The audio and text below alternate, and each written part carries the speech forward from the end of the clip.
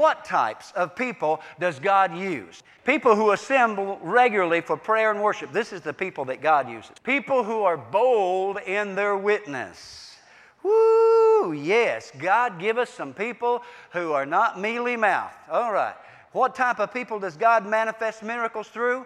Look at the Bible in Isaiah 66:2, and it will say, "To this man will I look. To this woman, to this youth, to this child will I look. Even to him that is poor and of a contrite spirit and trembleth at my word." That's the person that God wants to use right there. We'll say more about that a little later. Now, in this chapter this morning, there are 3 miracles. As I count them, there may be more from your estimate, but in my estimate, number 1 is Ananias and Sapphira went home early. I do not mean they went to lunch, as you will see in a minute. And the Bible says that the result was that great fear seized the church. Why? Just because some folks left early? Wait till you see where they went. The second miracle was the healing and deliverance ministry that the apostles had, and it says more and more believed in the Lord. And we're going to say more about this in just a minute. And then the third miracle that I saw was an angelic visitation and protection.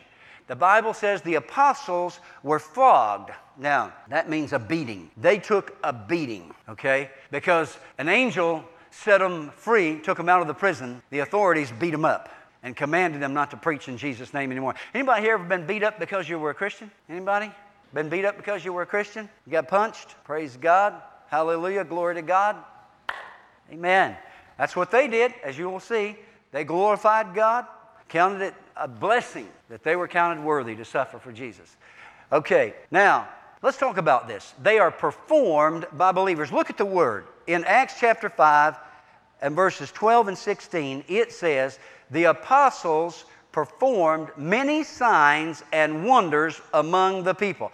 Now, could you underline the words, the apostles? It doesn't say the Holy Spirit.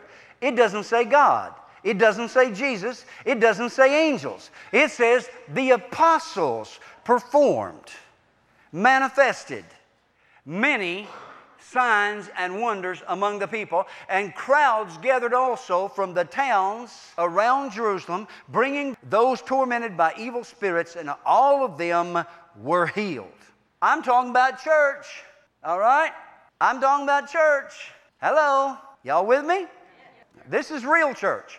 I'm not talking about this dead thing that some people call church. I'm talking about Bible church, the kind that is talked about in the Bible. You know, remember the Bible? We used to believe it. We used to preach it. Anymore, we just take it and use it for church growth. Don't get me started on that. We'll get back to that in a minute. They are performed by believers. And it says that the believers met regularly and in remarkable harmony on the temple porch named after Solomon. Now, I find it interesting that this follows the first part of the chapter where Ananias and Sapphira are killed. When's the last time you had somebody killed in church? I didn't say when was the last time you wanted to kill somebody in church. I said when was the last time you had somebody killed in church? They were killed. We're in deep water here, whether you know it or not. We're already way out there, folks. And we're going to go there because that's where the word goes. And it says, "But even though the people admired them a lot, outsiders were weary, whatever. I don't even know how to say that word, W-A-R-Y. It means they were reluctant. It means they were scared. Wouldn't you be? I mean, just think here this morning. If the Holy Spirit said to me, Jim, say to someone in the congregation, you have lied to the Holy Spirit, and they go, ah, and die on the spot. You know? How many of you visitors would say, boy, that's the church I want to go to. Hallelujah, God. Man, I'm going right back there next Sunday. Yep, buddy. I mean, folks go, whoa, you know? I mean, I remember after I got saved in a Pentecostal church. After I got saved, and I wanted to take some visitors with me. Some of my friends, invite them to go with me. You know how it is. You're very much at home with the Pentecostal manifestations. But you take a visitor and you're praying, oh, God, please don't let them crazy Pentecostals do anything crazy today. Oh, God, please don't. Been there?